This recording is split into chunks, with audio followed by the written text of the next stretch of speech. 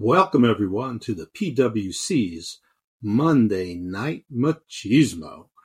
It is I, Evil Dose, Dr. Jeff Lippman, riding solo once again. As we know, Chris Hams doesn't watch Raw. Watches SmackDown, but not Raw. And Jimmy T, we don't know where he is. Some people have sent up the flares. We've got the dingoes on the case. The wallabies, the kangaroos, they're out. We got permission from Kevin freaking Castle to use the best wombats out there to track them out. We even listed all the marsupials, even the chlamydia-ridden koala bears. So, any leads are appreciated. There are going to be big rewards, and by big rewards, I mean probably absolutely nothing at all. But, if someone can find them, when we do have PWC merch, maybe I'll send you something. Let me know. If you're the one who finds them and we ever put the merch up, we do have designs for it, but if we ever put the merch up, maybe I'll buy you one. Anyway, we're covering Raw, and it's on a Tuesday. So I watched Raw today, being Tuesday, June 13th. Obviously, it aired last night, Monday night, June 12th, coming out of Kansas, Wichita, in fact. So Raw opens up with a new belt ceremony for Rhea Ripley. Rhea is getting cheered. The belt looks exactly like Seth Rollins' belt design, except it's white. Very similar to what Asuka was awarded on SmackDown this past Friday. No one should be surprised by this. We have talked about this. We predicted it, that there would be new women's belts with new names. And so this is the World's Heavyweight Championship belt. And the one on SmackDown, as far as I can tell, is being called the Undisputed Heavyweight Championship. So Roman's world title is going to be called that, while Seth's is called the World Heavyweight Championship. And probably coming in the not-too-distant future, the same will apply to the Tag Team Championships as well. Anyway, listen, the crowd was cheering for Rhea as if a face. Now, I've sort of figured that she was going to do a face turn at some point, but this thing with Dominic sort of took a life of its own, and it's still going, but I'm not sure how much more legs it has. I've always been a Dom skeptic. I think, frankly, advancing Rhea is more important than advancing Dominic. I think you've gotten as much out of him as you're going to, and when I say as much, I don't mean like tomorrow. I mean like in the next 6 months or so. Anyway, there's cheers for mommy, mommy, mommy. And then Dom comes out and he's greeted with boos. I don't know if they were piped in, if they were organic, whatever. And Cody interrupts. He comes into the ring. He gets cheered as usual.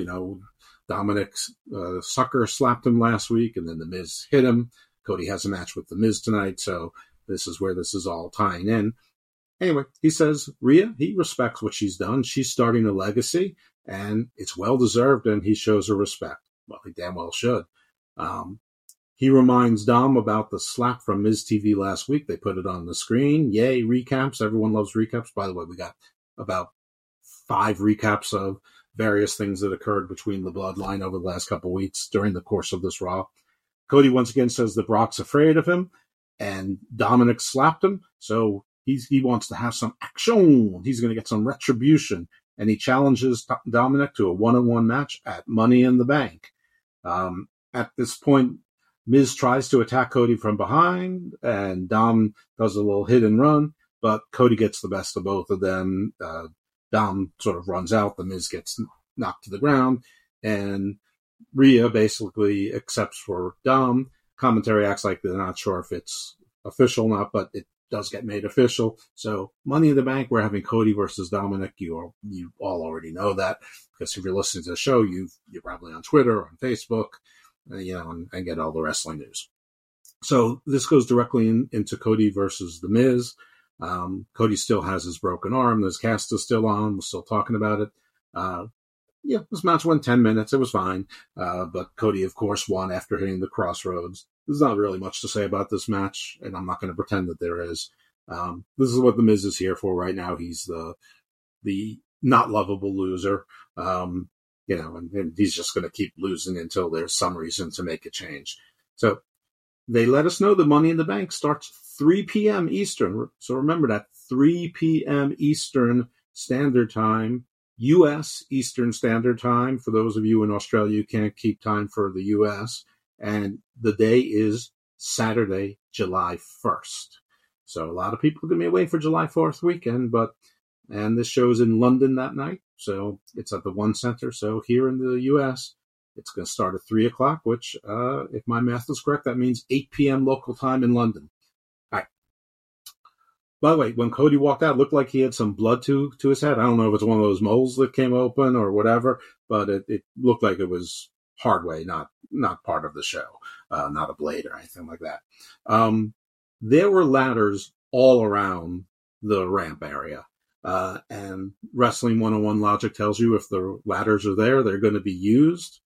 Nope, not really, barely at all. A little bit as a prop for an upcoming segment, but nobody used the ladders as a weapon, so it's just there to promote and advertise and remind us the Money in the Bank is coming up where you climb the ladders to pull down the cases. So that was a little bit weird to have all those things out there. I mean, there were ladders of different shapes and sizes. There were probably about half a dozen of them, bookending either side of where you come out during Gorilla at the top of the ramp. So very strange to not use them all. Anyway, we didn't. So there you go. Becky comes out, and as we see her making her way, she passes the Alpha Academy. Chad Gable is coaching Maxime Dupree in some moves. Otis and Maxime appear to be in their wrestling garb. Chad Gable's wearing a blue tennis shirt with his wrestling underoos underneath him, wearing a whistle around his neck. He's the coach. He's teaching Maxime some moves, and he's doing some training there. So that was cute. Becky smiled at it. And then we get a Becky versus Sonya Deville recap. Becky cuts a promo, or really attempts to cut a promo in the ring. She gets all tongue-tied. She's basically talking about how she's never won the Money in the Bank match. That's one of the few things she hasn't done. And, that's the real power. People think that having the world championship, that's the power. But no, the Money in the Bank is the power, because people are always scared of you. They don't know where you're going to come from and what you're going to do. And so you've got a lot of real power. And she gets tongue-tied and she stumbles during the promo. And who knows what she's trying to say, except that she points out that Trish is obviously scared of her. So she got herself an insurance policy in Zoe Starks. Zoe interrupted her, and she pointed out there's other things you haven't done besides not winning Money in the Bank. You'll never beat Trish Stratus, and you won't beat me at Money in the Bank. That's Zoe. This was a cringe-worthy promo exchange. The crowd was going, what? Zoe looks like, I don't know if she was trying to get that or not. Becky said something that Zoe has no personality. Sort of true. And Zoe acted like, Becky had shot her dog or something. She got overly upset about it. I don't know if she was overacting or what, or she just realized that she was bombing out there, but both of them bombed out there. So anyway, there was a cringe battle over them having no personalities.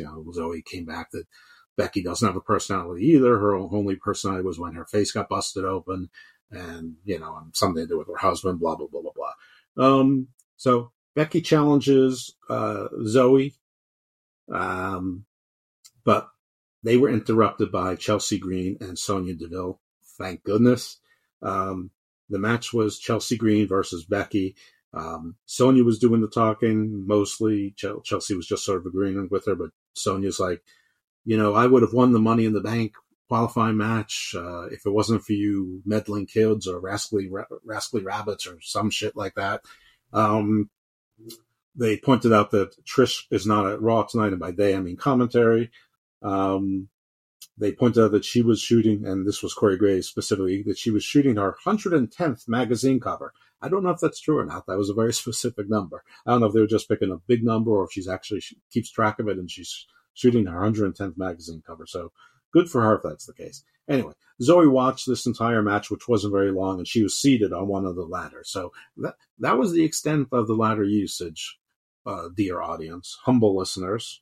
Anyway, this was not a terrific match, and you would think with Sonya there, Zoe there, this would be an opportunity for Chelsea Green to get a rare win over Becky. But no, Sonya basically stayed on the far side of the ring near commentary. Zoe basically never left the ladder perch area.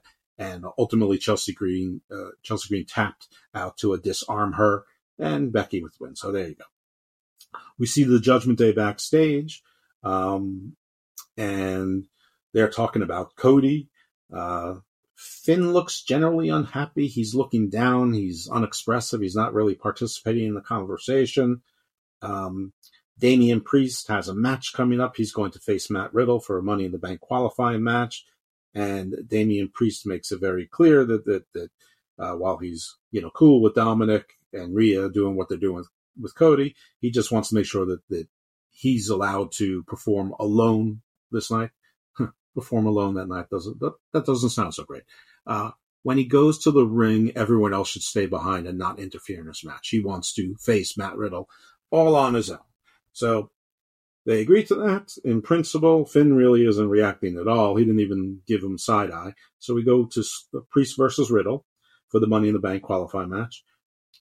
This was actually a pretty good match. There was a top turnbuckle fisherman suplex, and Priest kicked out after 2. I don't know how I feel about that, about anyone kicking out of a fisherman suplex, which is basically a superplex. Yeah, fisherman superplex up from the top turnbuckle. Anyway, Riddle misses the floating bro, and Priest takes advantage of that by putting the Razor's Edge on and hits the Razor's Edge, and Priest wins 1-2-3 clean over Riddle. And Priest is in the Money in the Bank match, and Matt Riddle is not, which I'm fine with that. Priest is winning in sort of facey ways. So, this has been building for a while. Finn has been on sort of one wavelength. Priest has been on another wavelength. Dom and Rhea sort of in their own little worlds, doing their own little things. And every now and then we see J.D. McDonough sort of in the background, or Finn in the background with J.D. McDonough. We know the backstory. Finn Balor trained J.D. McDonough. They're both from Ireland. Blah, blah, blah, blah, blah. Anyway, so as Priest is walking up away from the ring, Gunther and Ludwig Kaiser come down. They stop, and Gunther and Priest face each other eye to eye on the rampway, and basically, they give the, we're tough guys. We don't like each other. We don't trust each other. But Priest says to Gunther, pick his bones. And so that seems to be all the encouragement Gunther and Kaiser need. And, so then the still bad guys walk around each other. Priest makes his way back to the back, and Gunther and Ludwig come on into the ring, and they pick the bones of Matt Riddle. They beat Matt Riddle. Kaiser, holds his arms behind his back, and Gunther hits him with a defenseless chop, and Riddle's basically crying on the ring. He sold it actually pretty well. And they're standing over him. The music plays, and Imperium, or at least 2/3 of Imperium, stand over Riddle. And then we cut to the backstage where Kathy Kelly is interviewing Cody. And Cody lets us know that he's still on the path to finishing the story. He's not afraid of Brock. He's not worried about Dominic, and whatever he has to do, he's still finishing the story. So letting us know that even though we don't know how he gets to SmackDown, how he gets back to Roman Reigns, he hasn't lost the path. They didn't even mention the World Heavyweight Championship and Seth Rollins. And then we go to another interview segment with Byron Saxon interviewing Natalya. Well, this is boring on boring. At least Natalya was wearing an interesting top. But Byron Saxon goes to Natalya and he says to her, boy, Natalya, you haven't been the same lately. I don't know what the hell he's talking about. The same as what? Natalya turns face and heel. It's like a revolving door. She's basically the women's version of the Big Show. So I don't even know what herself is. The gatekeeper of the women's division, a pretty good wrestler who sometimes forgets how to execute on her own finisher, made famous by like everyone in her family. Anyway, she basically says, you know what, I don't feel like me either, but who cares, because being me hasn't gotten me anywhere anyway. And she walks away. Now, you guys can correct me if I'm wrong, but hasn't Natalya won everything that's to be won in the women's division? I'm pretty sure she was a women's champion on multiple occasions. I know she's been a tag team champion on multiple occasions with multiple partners. So, whatever. I guess she just means lately, but she said never. Anyway, so what's she going to come back as? Is she going to be a heel now? For what purpose? And who really cares? So we'll see. Doesn't really matter. Then we get to Kevin Owens and Sami Zayn. They're talking in the back. They're seeking payback against Imperium. They want to know where Baldy is. Didn't they hurt Baldy? Where's Baldy? They're talking about Giovanni Vinci. And so a little comic pun here is that Adam Pearce popped up. Wrong Baldy. And Kevin Owens is doing that thing where at any moment he's going to trip over a tripwire and he's going to go into his angry rage where he's talking a million miles a minute and his intensity level is going to get strangely high and he's going to start talking like an auctioneer, but he's going to be like he's really upset and everything's going to blow up and everything's like, I can't think it ain't working. Anyway, they want the titles to be on the line for reasons I'm not really sure. But Pierce says he'll think about it, so we don't get that match committed just yet. We then get yet another Bloodline situation recap. And then while we cut to Ricochet coming to the ring, when we come back from commercial, we see Ricochet, but not as opponent. We see Jinder Mahal backstage with Indus behind him, and they're cutting a backstage promo. That's a little bit weird. Basically, Jinder says something, wow, we beat you so badly that we hurt you so badly that you couldn't even have a real match with us. We saw the fear in your eyes, and that's respect. And so Cedric Alexander and Shelton Benjamin, we're going to give you another chance at a real match. The way he said the words, they made less sense than what I just said. But basically, as I understand it, or as I'm trying to interpret Jinder for you, dear audience, is that Jinder said that the fear they saw in Cedric's and Shelton's eyes equals respect. And just because they clobber them so badly before the match doesn't mean that in a proper match that Cedric and Shelton might not fare better. So they're going to give them another shot. We never hear if Shelton and Cedric accept or not, but presumably that will be on Raw next week. Having said that, just because Jinder is Indian and these two guys are Indian doesn't mean that they should be working together. Jinder is not a particularly interesting speaker, and I think it would actually do this group a lot better to have a better speaker be their spokesperson. I know she's not around anymore, but I think Alexa Bliss would have been fun for this. She's pregnant. I think Carmella would have been fun for this. She's pregnant also. But there are other people. This would have been a great position for Malcolm Bivens, Stokely Hathaway. I don't know. There's a whole bunch of people with personalities. Chelsea Green, Billie Kay, who also was pregnant and doesn't work for the company. There's just, I think that, maybe Rockstar Spud, who I think is still a producer at WWE, maybe even Tyler Breeze, who I think is a producer for WWE. I'm not 100% if he's full-time there or just periodically, but I don't know. I think the Jinder as a spokesman really isn't working for me. It's not working for me, brother. Anyway, that's all we got out of them. So presumably there'll be that match next week. Anyway, we get Ricochet versus Bronson Reed. Bronson Reed comes out. I'm telling you, there's still no response to him, kids.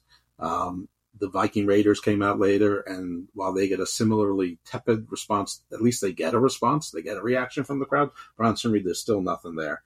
Anyway, we then cut to a Bronson Reed pre-recorded interview, and he basically says that he squashed Ricochet and Nakamura like bugs last week because, as we remember from the week before, he interfered in their match, which is what's causing this match between Ricochet and Bronson Reed. This match is what you think would be the little man using his speed and agility, the big man trying to use his strength. While this match is ongoing, Nakamura comes down to ringside and sits down in that office chair that's off the side of commentary. So he's with commentary, but there's that open space between him and where the security barriers meet the floor. At some point, Bronson Reed throws Ricochet right onto Nakamura, of course, who's seated by commentary.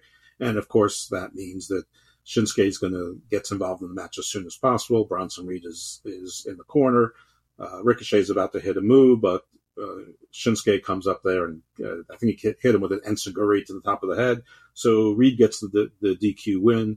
Ricochet is not happy about this. They argue, and then Reed flattens them both. But the faces work together, and they actually do a superplex to Reed, though I'm not sure if they actually got him off the top rope, on the top turnbuckle. It might have been the second. I'm not sure. But they call those superplex. Anyway, that was pretty impressive. The crowd goes, holy shit. They're bleeping out shit on the USA Network. So you're just hearing holy, holy, holy, and that continues to go on. Anyway, We then see Sami Zayn discussing with KO about his temper and his issues, and that he's like at a 10. He doesn't need to be at a 10. KO is neurotic, but he convinces Sami that he's okay. And Sami's like, okay, if you're okay and if you're good, I'm going to go talk to Adam Pearce because, if you want to put these titles on the line, I'll let him know we're okay with it. And KO says he's great. He's not just good, he's great. So there they go. We then see Finn Balor walk into the ring. And then we see Adam Pearce on the phone, and he's checking to see if the tag team titles are okay to be put on the line tonight. He gets the affirmative from whoever he was talking about, the higher power. Was it Vince? I've seen the reports that Vince is making changes. So was it Vince? It could be Vince. Listen, Vince can be making changes. Maybe he's making big changes. Maybe he's making little changes. But Vince hated Bronson Reed. Vince obviously didn't think much of Nakamura. So, I don't know where these ideas, I know where these ideas come from. They're sexy. Everyone likes to hate Vince these days. Vince, obviously never did anything good in wrestling, even though there'd be no wrestling in existence any longer if it wasn't for Vince. And I'm not trying to defend the guy. He's not perfect. His booking often stinks. A lot of his ideas stink. His behavior stinks. In a lot of ways, he's a narcissist and egomaniac and all those other things. But, anything good that happens, it's not Vince. Anything bad that happens, it's Vince. And everyone's saying Vince is in charge of everything. And there's just hallmarks that tell you that Vince is not in charge of everything. I mean, the fact that Gargano was in every match until he got hurt should tell you that Vince was not involved in everything. The fact that Candice LeRae got rehired, the fact that the OC still exists and the Michin still exists. There's just so many things that Vince would never do. Anyway, so let's get back to what's going on in the show. We see Ricochet. He wants a match with Bronson Reed, but Shinsuke says he's already got one. Then they have more words, and Shinsuke says, I will succeed where you have failed. So this tells me a couple things. One, obviously, this is going to continue, but it's probably going to turn either Shinsuke or Ricochet heel, so they have a program with each other. The other thing it tells me is that Braun Strowman's injury, which was a neck injury that required neck surgery, it's probably a little bit more severe than we thought or what's being led on. I mean, frankly, there's been almost no information. But we probably wouldn't be doing this if Braun Strowman was due back anytime soon. Then again, maybe he is doing a couple of months and it'll be Shinsuke that's the heel. And at some point, Shinsuke and Bronson Reed will put the bad tidings behind them and they'll be working against Ricochet in tandem. And then roar, the monster among men comes out and saves his partner, and we have a little tag team program there. So who knows? So I guess it could go either way, but I guess we'll find out more about Braun Strowman at some point.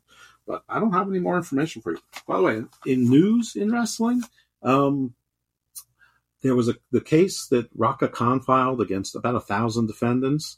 I did a show on Wrestling Soup on their Patreon with Mish about some of the legal issues surrounding wrestling, including this case, and told the world it was going to be dismissed on procedural grounds. It has been dismissed on procedural grounds, saying that the court it was in was improper, a couple of other things. Now the defendant the plaintiff has motion to file an amended complaint within 30 days. She probably will file something. It'll probably get dismissed again. But the case where The Rock was named and Eric Bischoff and Jim Cornette and Tony Khan and Jimmy Carter. I'm not even making this up. I mean, Jimmy Carter was in the list of defendants. There were literally 1,000 defendants, every wrestling promotion, Home Depot, the NBA, the NHL, you name it. Almost everybody was named in it. Anyway, so it has been dismissed. So who knows what's happening there. Also, a little bit of other news in the jurisprudence. BJ Whitmer was arrested June 4th in Boone County, Kentucky, for first-degree strangulation and second-degree burglary, I believe. I don't have further details, but it took 8 days for him to post $25,000 bond. Once AEW found out about it, apparently they fired him. So BJ Whitmer, no longer working for AEW. I don't have more details on who he allegedly attacked, where he allegedly burgled. These are usually domestic situations. I think some of the headlines said domestic violence, but I don't know if they know something or not. You'll recall on Hammerlock Hangover a few years ago, Steve and I had Stephen P. New on the case and on the show, and we were talking about some cases involving Kelly Klein and Ring of Honor. And Kelly Klein and BJ Whitmer were married. I think they're long divorced now. But she did allege some domestic violence. She also alleged he was gay. So, I mean, I don't know about any of that stuff. But anyway, so that's some serious shit going on with BJ Whitmer, but he's also unemployed. And I guess to make it a triumvirate, because things happen in three, Davey Richards, he has retired from wrestling again.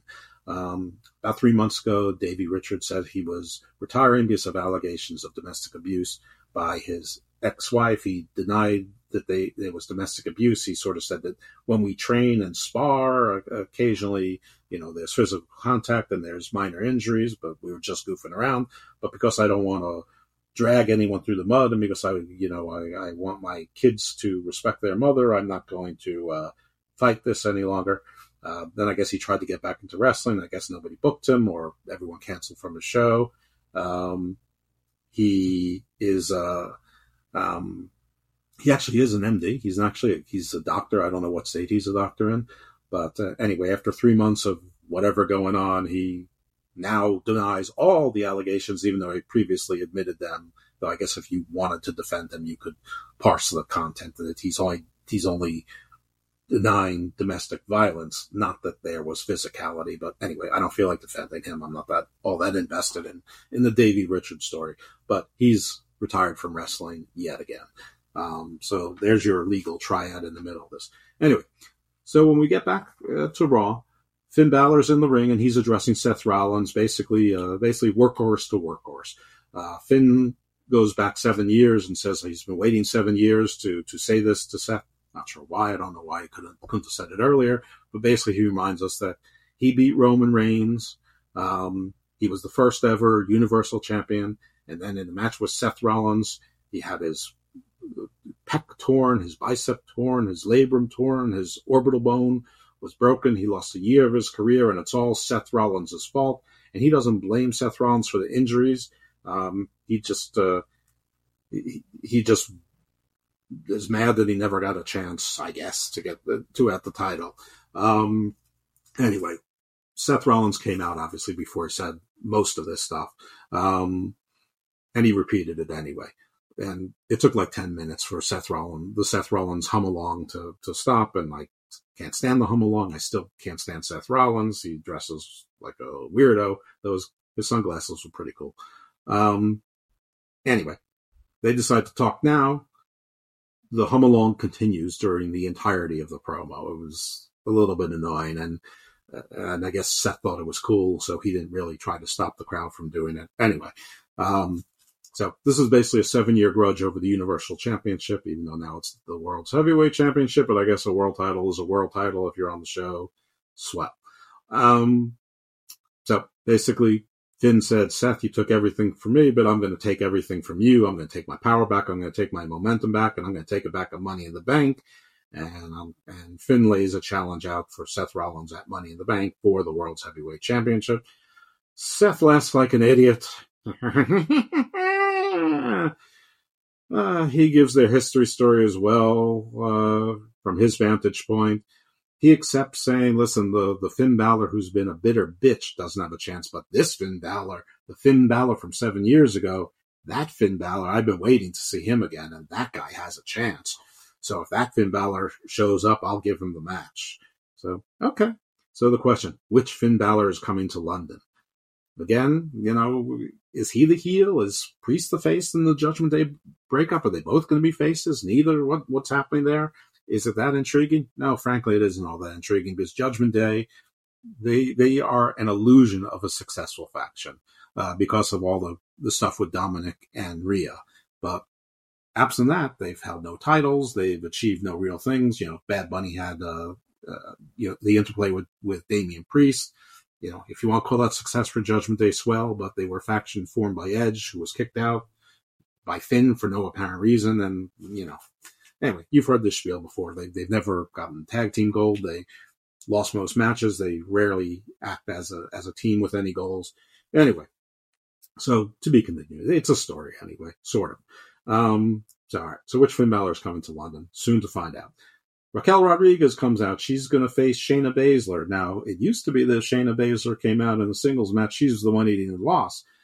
She comes out with Ronda Rousey. They, of course, are the tag team champions, the WWE Women's Tag Team Champions. Yes, we get a recap of their confrontation with the Unholy Union, who are the NXT Women's Tag Team Championships. And it is confirmed that there's a unification match between these two teams scheduled for SmackDown, 2 SmackDowns from now. So June 23rd, you're going to have the WWE Women's Tag Team titles being in a unification match against the NXT Women's title holders. So it will be Shayna and Ronda, who I call the Sisters of Destruction, against the Unholy Union, who I call the greatest team ever.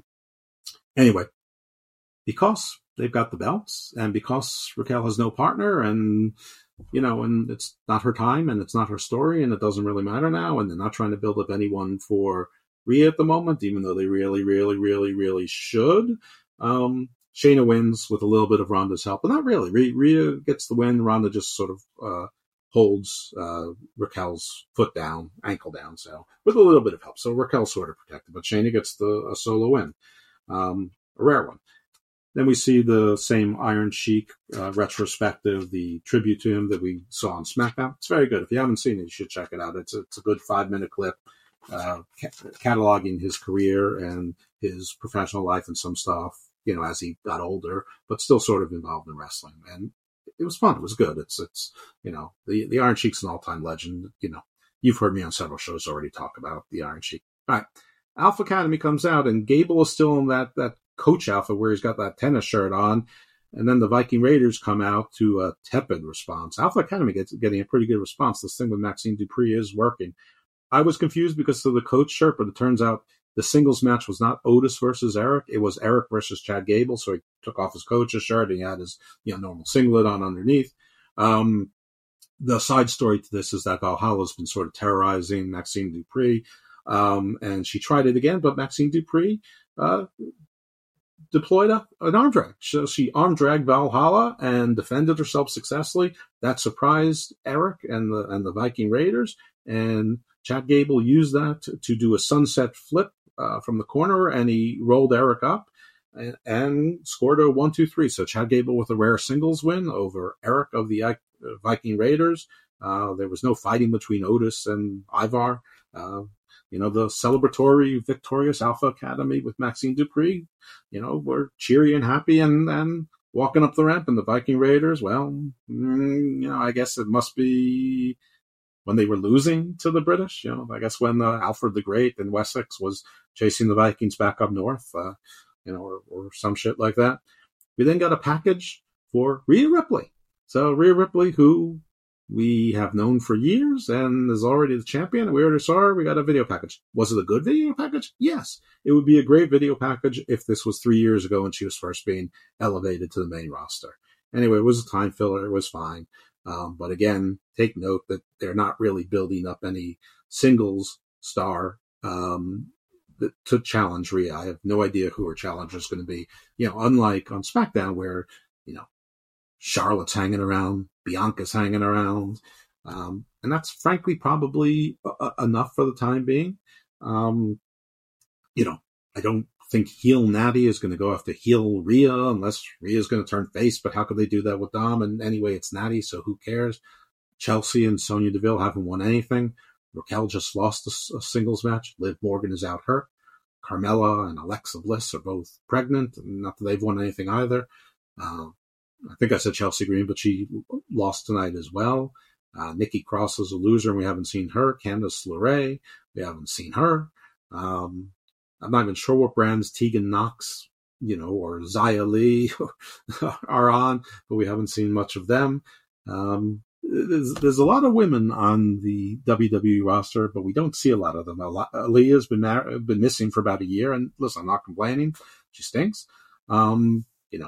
B-Fab, I'm pretty sure, is still on SmackDown, and she's not a great wrestler either. But there are people. They're just not doing much with them. I know people don't want to have another WWE wrestling show, but if there was one, it should be an all-women show, and there should be some women's stories, and maybe have like a if they're unifying those tag team belts, there should be probably a women's mid-card title, probably one in NXT, the equivalent to the North American title, and probably one on the main roster to give some other women something to do and to develop and to see who's got some star power, form some factions, some stables to, see what happens.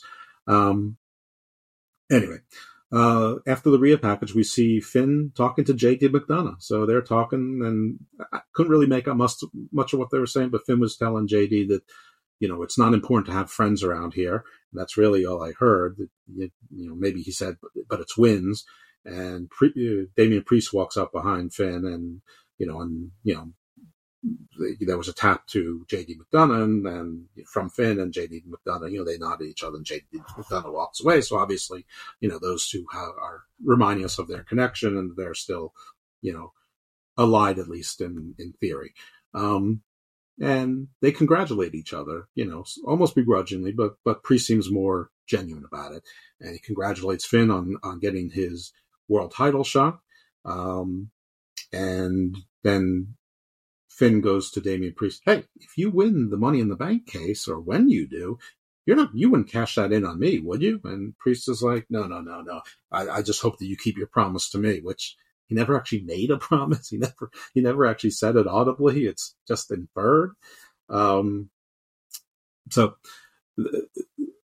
then we get to Kathy Kelly, who's going to grant us the great dream of having another promo with Seth Rollins, another interview with Seth Rollins. So, how I feel about Seth Rollins. So anyway, he's talking to Kathy Kelly. It looks like it's going to be nothing of any consequence. Basically, she's asking him, are you ready for, mean Finn Balor? And he basically repeats what he says. Bitter Balor can't beat me, but original Finn Balor, he's a superstar. He has a chance. I'm looking forward to that.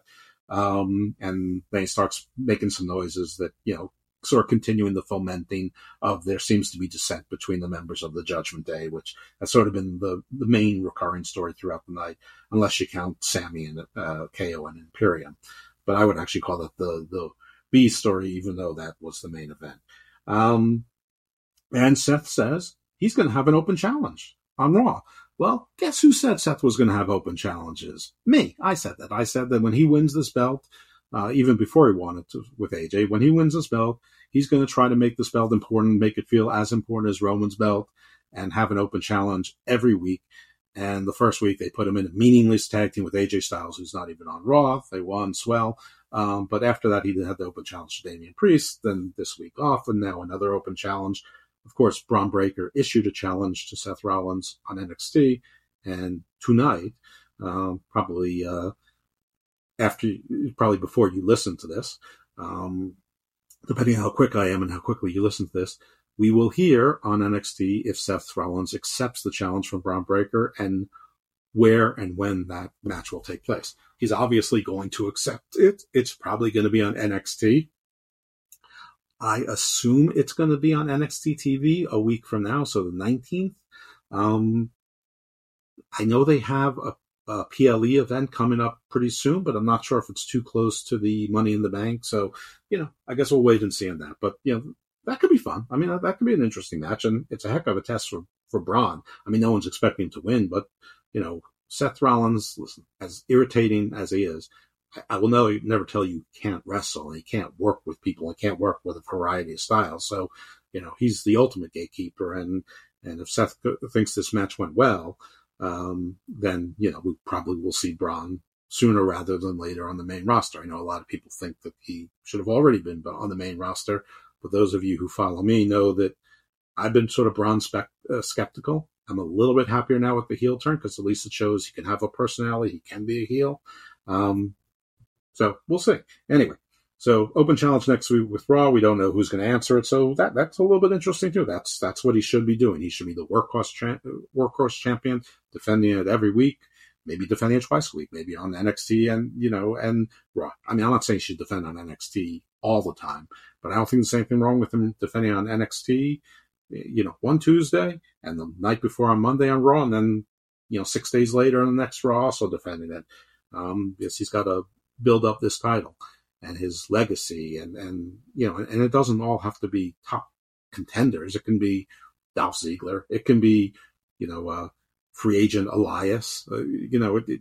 Just so he, is putting it up. Maybe you have, 4 people, come at the same time, and then they have a fatal 4-way, and whoever wins that is the open challenger contender in the main event. It's easy way to help you book your show and make things a little bit more interesting. Anyway, we learned that Logan Paul will be at Raw in Cleveland on June 19th. Does that mean he's going to be the one to answer the open challenge? We've already seen this match. I mean, you could, but we've already seen this match, and it really wouldn't make sense that somebody didn't accept the open challenge in the week preceding Logan Paul appearing at Raw. Might they add him to the Money in the Bank match? I'm not necessarily opposed to that, but I sort of like what they've got going on in there. He's probably a red herring anyway, but I mean, as somebody with a Money in the Bank belt, he'd be a pretty good antagonist and a pretty good irritant. I just think that LA Knight could do the same thing, and he works for the company all year round as opposed to 3 or 4 times a year. So anyway, Logan Paul will be the next week. Swell. And they probably need whatever ratings boost that could be, because Raw only did under 1.6 million this week, which they dropped about 230,000. I have no idea what the competition was. I don't know if there were big NBA games on or not. I think that the NBA championship was on last night, and the Nuggets won.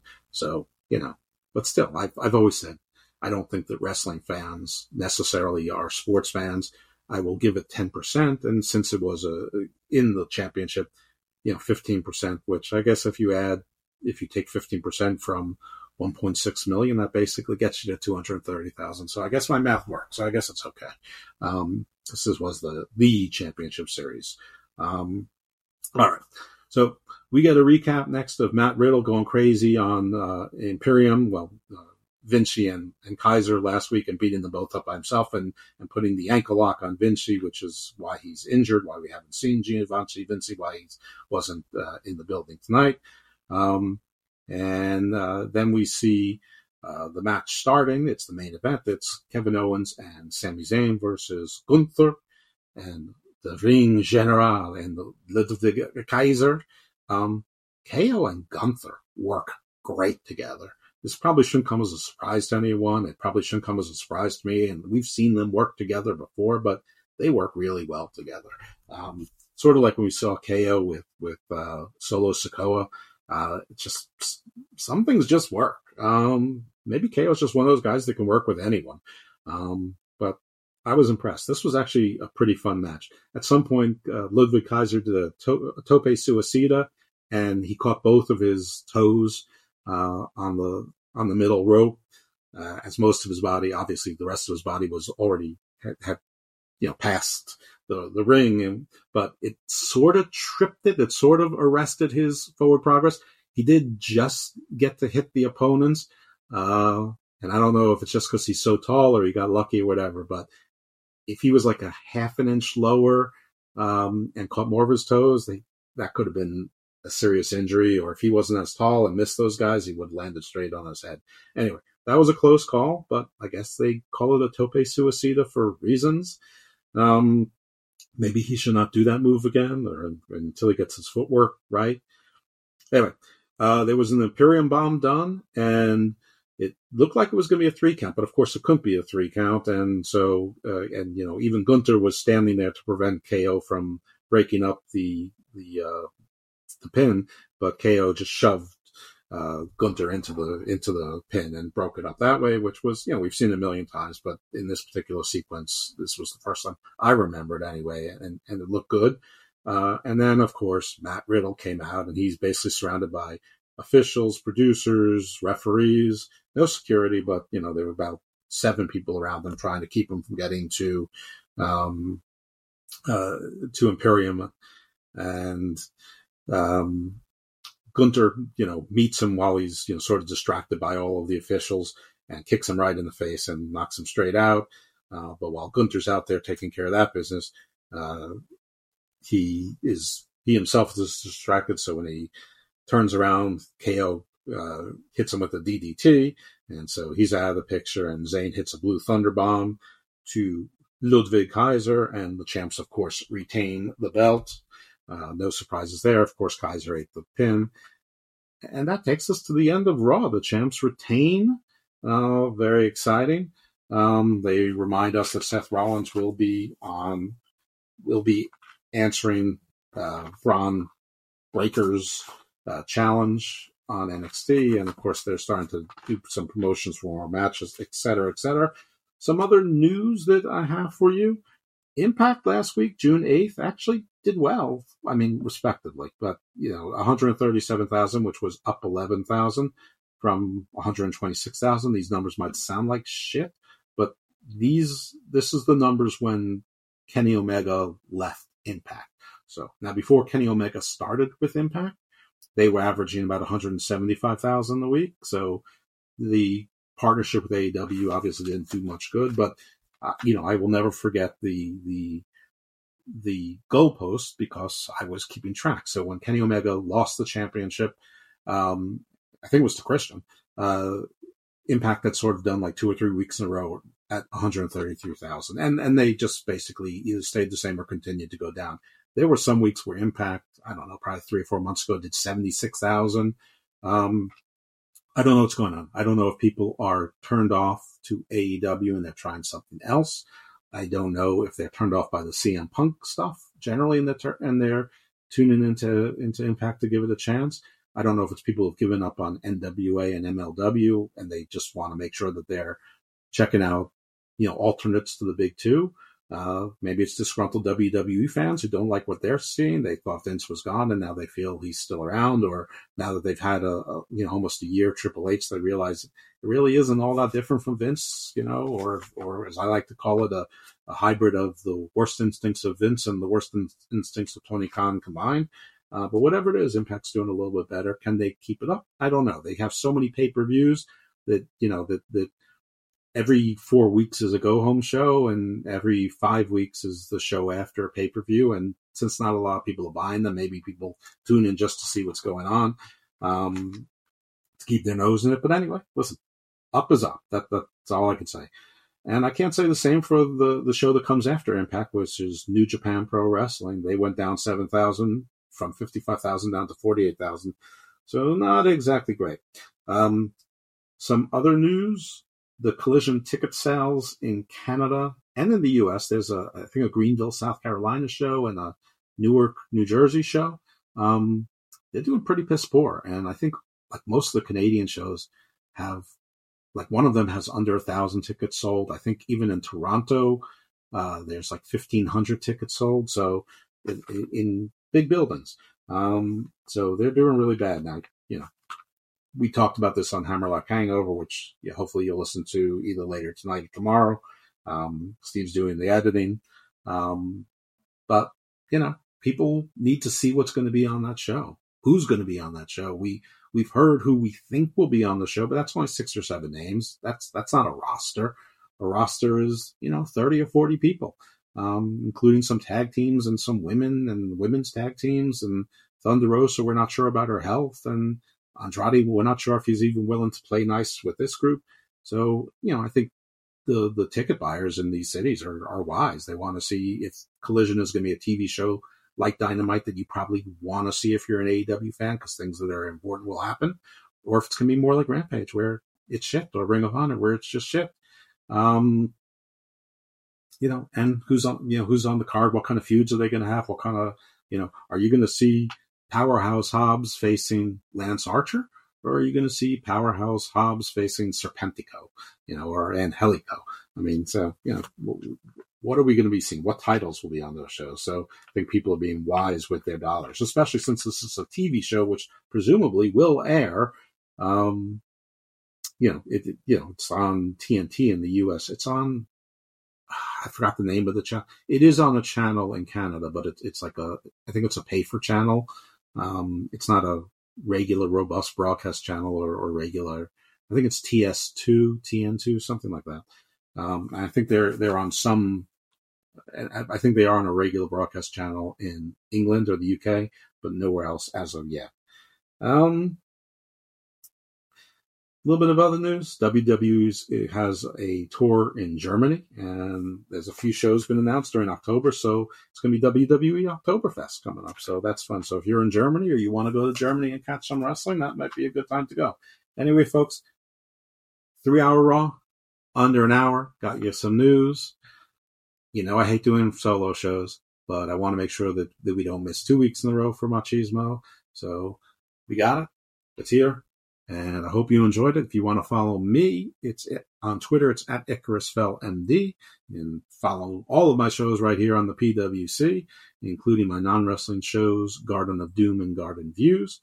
Garden of Doom is things that go bump in the night, mythology, history, alternate history, some geopolitics, science fiction, pop culture, cryptids, things, all sorts of stuff like that. Wicca, philosophy, all sorts of fun, exciting things there. Garden Views, it is more topical, more legal, more science, topics like cryptocurrency, cybersecurity.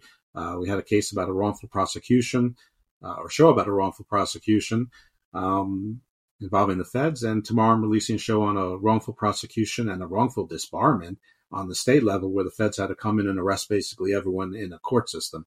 So you're not going to want to miss that. Last week I had Professor Patricia DeGennaro with 6 things going on in the world that you need to know about.